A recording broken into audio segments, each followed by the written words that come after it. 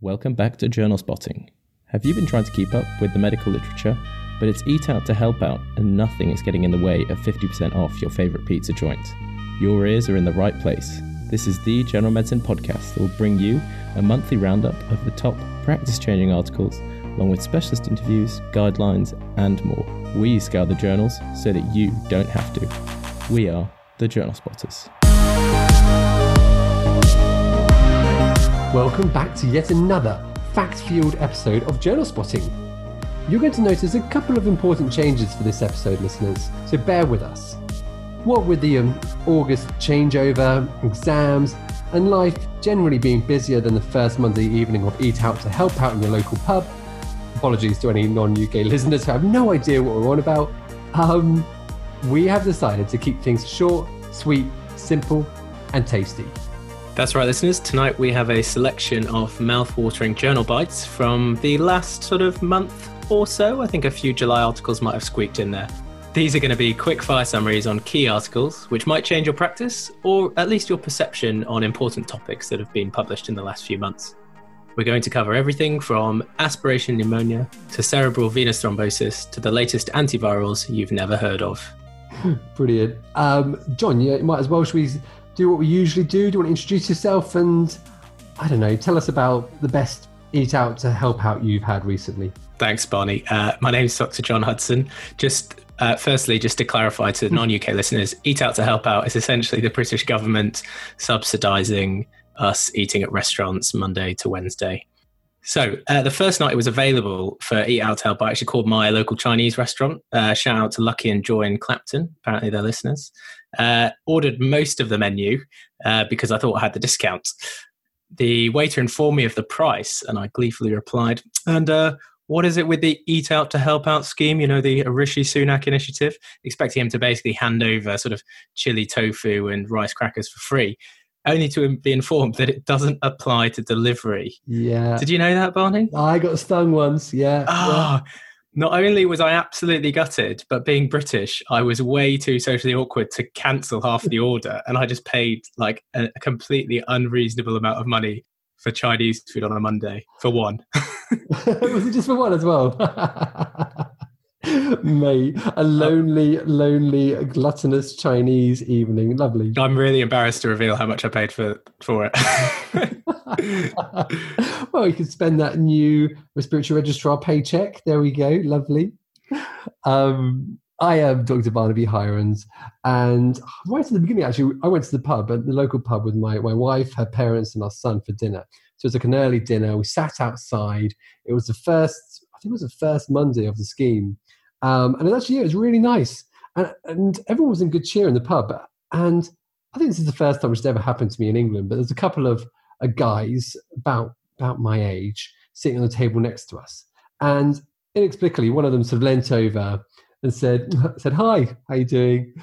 Just want to say that you remind me of my grandfather." That's not me, by the way. Pointing at you. Yeah. He was pointing at my wife's dad. And he said something about drinks or something. We're like, "Oh, no, it's fine, thank you." And then the waiter came along with 4 beers. And considering that my wife is pregnant, my son is 2, so clearly doesn't drink. My wife's mum doesn't drink at all. And so we sat there with 4 free beers just because my wife's dad looked like some guy's granddad, which I thought was really nice. And listen, it's just to be clear, this is London. This never happens. I mean, never happens. Yeah, we said thank you and off he went. Yeah, also pints are not it doesn't apply to pints, which I made that mistake as well. Turns out, Eat Out to Help Out. They weren't on the deal either. Yeah, so don't try and think you're getting 50% off beers. Wow. Nightmare. Well, there we go. It's been lovely though. I've enjoyed having 50% off the occasional meal, so all good. Right, we should probably crack on with this show. Enough of our random anecdotes. As always, listeners, we'd love to hear your feedback on anything and everything related to the show. Also, don't forget to check out our website with all the funky graphics that our Picasso of the podcast, Costa, has created. So go and check them out. Okay, sweet, Barney. Do you want to kick us off with the first journal bite? Will indeed. Right. So first one, prediction of cerebral venous thrombosis, that's CTV, with a clinical score and D-dimer levels. This was released in the American Academy of Neurology. So as most medics will be able to tell you, diagnosis of cerebral venous thrombosis can be really difficult. They can present as thunderclap headaches or more insidiously over hours or days, with or without neurological signs, and a large proportion will have a normal plain CT. But we need to be thinking about it. So this was a prospective study of 359 suspected CVTs, and amongst those, they found a prevalence of around 25%. So if you're suspecting it, actually, it's not that uncommon that it actually occurs. They analysed their symptoms and signs and included a D-dimer to create a scoring system. So just to rattle through this, seizures at presentation was 4 points. Known thrombophilia, 4 points. If they're on oral contraception, 2 points. Duration of symptoms more than 6 days, 2 points. Worst headache ever, 1 point. Focal neurological deficit at presentation, 1 point. And if you're including the D-dimer, more than 500, that's another 3 points, okay? So the top score is 14 without D-dimer or 17 with a D-dimer. So, key points here. No CTV had a D-dimer less than 500. A score of 9 to 17 with a D-dimer more than 500 had a positive predictive value of 100%. Okay, so you score highly and your D-dimer is raised, very, very, very likely that you've got a thrombosis. No patient with a score of 0 to 2 and a D-dimer less than 500 had CVT. The problem with this perhaps is that it needs to be validated. So this is on a fairly small cohort of people, but it may well help medics make a decision about whether to go straight for a CT venogram or MR venogram instead of a plain CT. Also, love them or hate them, as I mentioned before, D-dimers seem to have a role here. And the D-dimer, it's like the comeback of the century for this blood test, isn't it? I love a D-dimer. Really back on track. I actually didn't realise they were so useful in CTV. Yes. That's really handy. I mean, it's kind of obvious. I suppose if you've got a big clot, you'd expect your D-dimer to be raised. But in, sometimes these fairly young patients who haven't got any other reason for their D-dimer to be raised, if it is, we've got to be thinking about it. Yeah, that's useful. And it's not a diagnosis I feel hugely comfortable making. No, certainly not. The difficulty, of course, comes in pregnancy, which I had recently. Somebody with a headache, and you're thinking, oh, should you scan them or not? And very difficult. Yeah. Yeah. So, John, what have you got for us? Thanks, Barney. So I've got aspiration risk factors, microbiology, and empiric antibiotics for patients hospitalized with community-acquired pneumonia. This was published in Chest, July 2020. My new job is obviously influencing my reading. Gram-negative antimicrobial cover for aspiration pneumonia is medical dogma that has been around for some time. What are consultants for, if not for doing the post-ic ward round and asking, have we covered for anaerobes? But there is not a lot of very good evidence that tells us whether anaerobes are actually involved in causing aspiration pneumonia and whether prescribing antibiotics to cover for them is the right thing to do. Enter this secondary analysis of the GLIMP study, which was a big international point prevalence study of patients with a diagnosis of community-acquired pneumonia. Of the 2,606 patients with CAP, 7.4% had a diagnosis of aspiration pneumonia. The prevalence of anaerobes isolated from the respiratory samples was basically the same whether you had aspiration pneumonia, which was 0.5%, a straightforward community-acquired pneumonia, 0.0%, or a community-acquired pneumonia with risk factors for aspiration pneumonia, 0.3%. There was, however, a higher rate of anaerobes in patients with a severe aspiration pneumonia.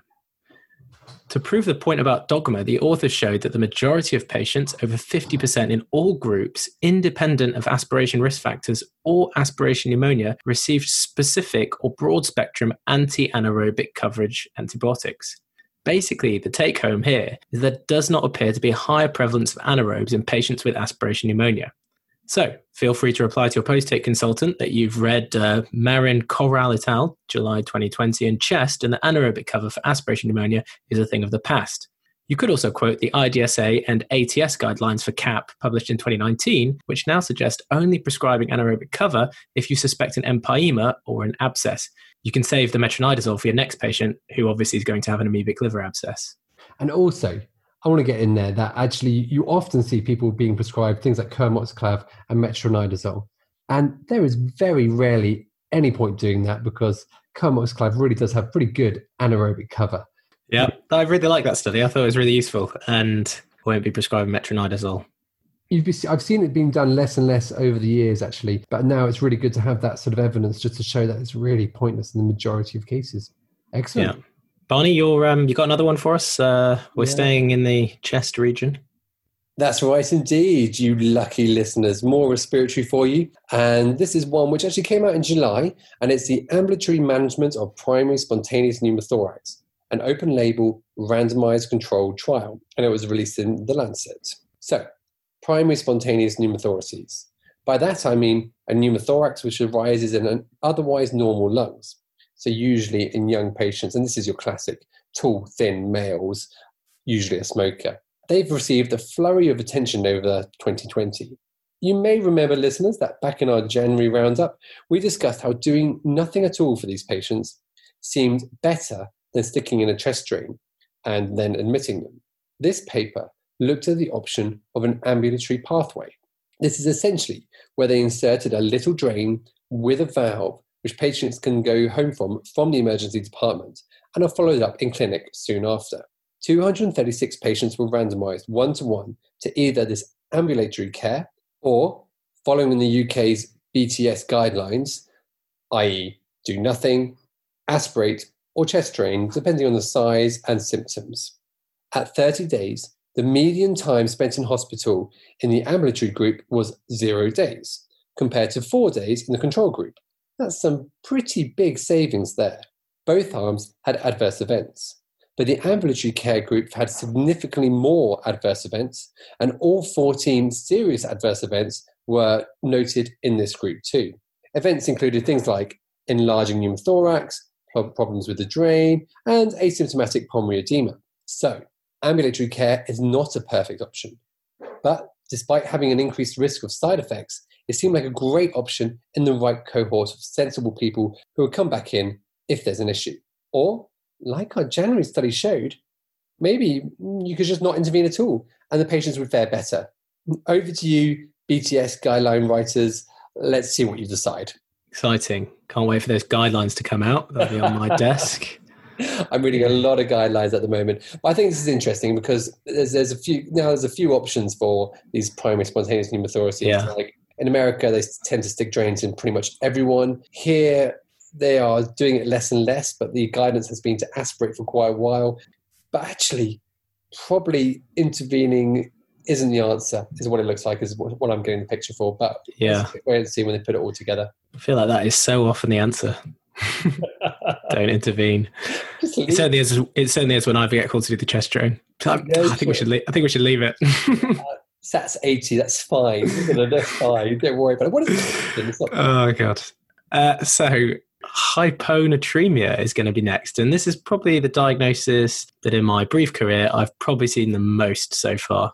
I do still have to look up the up-to-date flow chart and let it hold my hand through this sort of unbelievably complicated or seemingly complicated diagnostic pathway. Are you an up-to-date flow chart? I think there could be like is there a fan page? Someone needs to make an Instagram page for the hyponatremia flow chart and up-to-date. It's so simple and yet so complicated. And when you haven't sort of have to go down the flow chart, you always have to revise it. So yeah, go ahead. Yeah.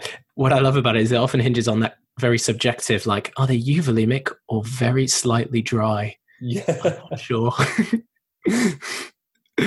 Anyways, once you've snaked your way through the algorithm and made it to the box that says SIADH, that's syndrome of inappropriate ADH secretion, you then get to implement the most unglamorous treatment intervention of all time, fluid restriction.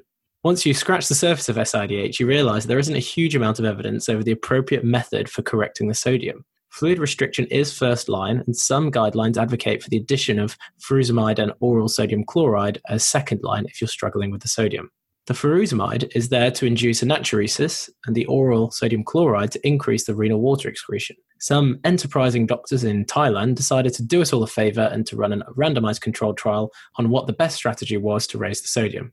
They randomized patients with SIADH and a sodium less than 130 to either fluid restriction alone, fluid restriction plus furosemide, oral, or fluid restriction plus furosemide plus sodium chloride tablets of 3 grams per day. They managed to get 92 patients into the study. And any guesses on the most common causes of the SIADH, Barney? Lung cancer? Yeah, maybe. So it was malignancies were the most common cause, 51%, followed by drugs, 37%, followed by neuropsychiatric disorders, 37%, followed by pulmonary disease, 33%. So I hope you've brushed up on your hyponatremia for your exam, Barney. The results of the trial show that their sodium at day 4 was the same, and all had increased by 5 millimoles, so no difference. And in addition, there was no significant difference in percentage of patients or time to reach a sodium of greater than 130 or greater than or equal to 135 in the 20-day follow-up period. The trial was open label, and it's hard to make comments on the effectiveness of the treatment without thinking about what the underlying cause was.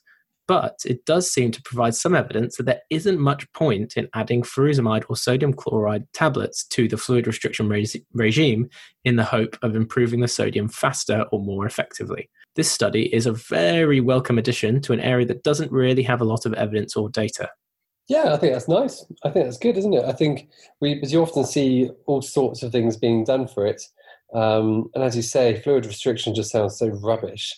And nobody believes it works, but I think that's it. I think the fluid restriction works, and the rest of them don't seem to make much difference.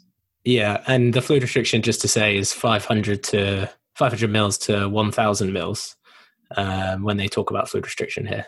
The classic, 1.5 litres in this tiny patient, which usually drinks about maximum a litre a day. Yeah. So, yeah. Also, what's incredibly unhelpful is all the jugs in all hospitals seem to be 750 mils. Yeah. So you can never say like one of these. You have to be like 1 1/3 of these you can drink. Well, maybe a cup of tea or two, something like that. Yeah. Yeah.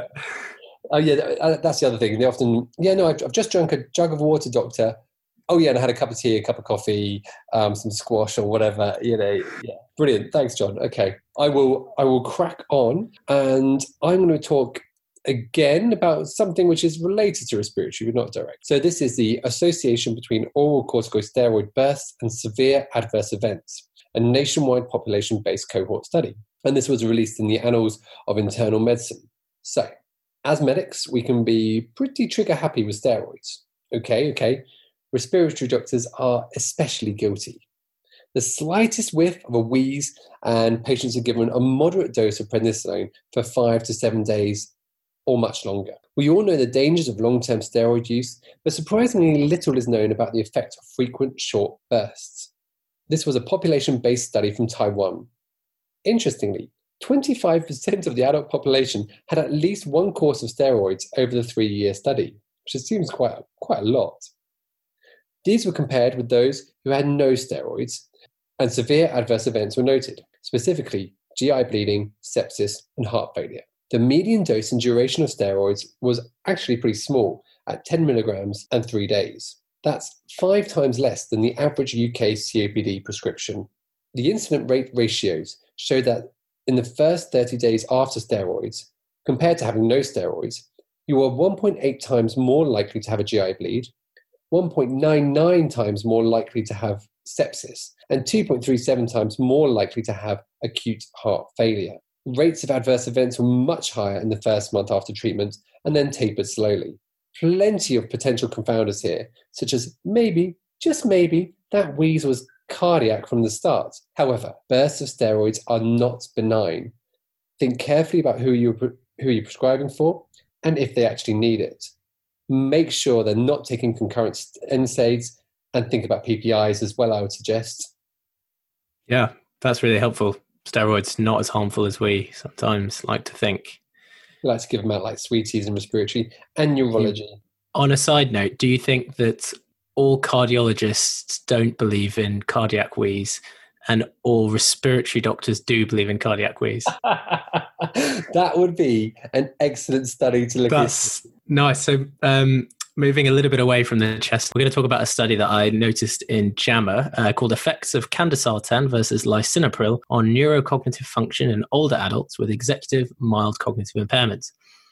One of the holy grails of medicine is surely a drug that reduces cognitive decline and may prevent advancing dementia. I mean, what if that drug was a common antihypertensive that's already in wide circulation? Maybe it is. Studies have shown that controlling blood pressure may provide some cognitive protection. When specifically looking at angiotensin receptor blockers, ARBs, it appears that there may be an effect on cognition that is independent on their effects on blood pressure. The theory revolves around two different angiotensin receptor types. This is the first time someone's mentioned those receptors, by the way, without saying the C word and then mass hysteria ensuing on Twitter. Basically, angiotensin 1 promotes neurotoxic mechanisms such as oxidative stress, neuroinflammation, and cerebral hypoperfusion, and angiotensin 2 stimulation counteracts these mechanisms. ARBs selectively block angiotensin 1 and may offer a superior protection than something like an ACE inhibitor, which will lower both angiotensin 1 and angiotensin 2 receptors. So, a little bit of a detour, but onto the study. The question is, does candesartan, which is an ARB, have a neuroprotective effect which is independent of its blood pressure effect when compared to a different class, lisinopril, an ACE inhibitor? It's one of the first RCTs in this area and explores a really great question. Barney, you excited about this? I'm actually quite excited. Yeah, you've got me on the edge of my seat, mate, on the edge of my comfortable sofa. So they randomized 176 patients with 141 completing the trial. Both groups had similar blood pressures at 12 months. So they had identical effects on blood pressure. So any cognitive effect will be independent of their blood pressure effect if there's a difference in the two groups. For cognitive function, the results were a little bit mixed. Candesartan patients did better at 12 months on the episodic memory test and one of the measures of executive function, the trail-making test. But the cognitive benefit was not seen across all the tests they did, and the candesartan group didn't do better on other tests such as the digit span or the Boston naming test or the examiner evaluation. The study also has some limitations, namely it has quite a small sample size and a high dropout rate. There were some baseline differences with the candesartan group having fewer patients with a family history of dementia. And finally, I think the most important thing is that there's just a 1-year follow-up period, and I don't think that's really enough for assessing a chronic condition like cognitive impairment and blood pressure. Okay, so hopeful, but you sound a bit skeptical. Yeah, I think the study is encouraging and shows that like maybe a signal towards there being a superior neurocognitive outcome with candesartan versus lisinopril. But this work needs to be built on with a much larger trial with longer follow-up to be able to draw any kind of true conclusions. It's a good effort though, and hopefully paves the way for future studies. Yeah, sounds good. I think it'd be great. Basically, it's one of those studies. Like, wouldn't it be great if it was true? But it almost sounds too good to be true. Yeah. So it just can't. It can't work because it just sounds too good. Okay, I will crack on and move away from that area, and I will talk about this difficult problem of patients presenting with weight loss and what you do about it. So, prioritizing primary care patients with unexpected weight loss for cancer investigation, diagnostic accuracy study, and this was released in the BMJ. So we've all seen it. A patient turns up to GP or secondary care with weight loss of unknown causes. Frequently, we investigate the hell out of them. I mean, it's very variable. Sometimes we send them home and say, oh, don't worry about it, eat more. Other times, another doctor would get exactly the same case and CT every part of them, scope every part of them. And it's really difficult knowing who we should be investigating more for. The question is, who should we be scanning to look for occult cancer? And this study looks exactly for that. It was a retrospective look at 64,000 primary care attendances investigated for just this, weight loss of unknown cause. All in all, less than 3% of those attending with weight loss had a diagnosis of cancer. And this is actually below the UK's threshold for investigating. So if the yield is less than 3%, the recommendation is not to investigate. However, importantly, in male ever smokers aged more than 50, the prevalence was more than 3%. This was also true if they had any other signs suggestive of cancer, which I suppose is obvious. What's my take-home point from this? If they present with weight loss, don't rush to book that whole body CT scan plus or minus MRI and CT venogram and all the rest, unless either they've got some signs or symptoms which otherwise suggest they've got cancer, or consider it in males who have ever smoked over the age of 50. And I find this interesting because even since reading this paper, this has actually come up a couple of times where we've got somebody who's got weight loss, and I was like, I'm umming and ahhing about whether to treat. And I thought, well, actually, they're over 50, they're a smoker. We should probably investigate with a scan. What counts as ever smoking? Cigarette in the smoking area on a night out, or? Yeah, I think it's a significant pack year history, but I don't know exactly what it was. Cool. Yeah. Thanks, Bonnie. That's helpful. I'm going to detour to the world of contagious respiratory viruses. So flu season is around the corner, and I think it's fair to say we're all a bit nervous about what it's going to look like with a new kid on the block. However, our old friend influenza will also be around, and reducing the spread of its community transmission in households remains important. Baloxavir marboxil, I said that right, is a polymerase acidic protein endonuclease inhibitor that has shown some clinical efficacy in treatment of uncomplicated influenza. Basically, it's a decent antiviral for influenza. This study, published in the New England Journal, asked if it has a role in post-exposure prophylaxis. This is a multi-center, double-blinded, placebo-controlled trial in Japan, where they randomized the household contacts of patients with confirmed influenza to receive either placebo or baloxavir. 374 patients got baloxavir and 375 got placebo. In the baloxavir group, there was a much lower rate of the development of clinical influenza confirmed by reverse transcriptase PCR over a 10-day period, 1.9% in the intervention group and 13.6% in the placebo group, with no difference seen in side effects. Funnily enough, both groups had side effects reported at 20%. Don't know if that's commonly seen with placebo. 20%, those placebos, they can cause a horrible rash. Unfortunately, excluded from this trial are study populations that you'd quite like to see, as they might be the ones that benefit from post-exposure prophylaxis, such as immunocompromised patients or pregnant women. Remarkably, all the index patients, so that's all the patients that were originally diagnosed with influenza whose household contacts were part of the trial and got the post-exposure prophylaxis. Does that make sense when I say index patients? Bonnie? Yeah. So 3/4 of those index patients were under the age of 12. All had already received an antiretroviral as per the Japanese guidelines. In the household contacts studied, 73% of the household contacts received baloxavir or placebo within 24 hours after symptom onset in their index patient. Wow. Imagine getting hold of an influenza household contact and getting them an antiviral within 24 hours. Our £10 billion track and trace system can barely track down a few punters who have a drink every night at the same pub. I'm really not sure that we'd be able to match this standard. So single dose baloxavir does show effective results for post-exposure prophylaxis in influenza, and it could be an option for household contacts of people with influenza. But they didn't study high-risk groups, and the study conditions do not really replicate real-life conditions. So I think further trials are awaited, and this being a phase 3 trial, I'm sure we will see them. Yeah, and again, that will be interesting, won't it? It will be nice to have something in the armour apart from just wait and see how you go. And also, I really hope that, it's worth just drumming home the message that post-exposure prophylaxis may be useful for influenza, but the real prevention is vaccination, just to get that out.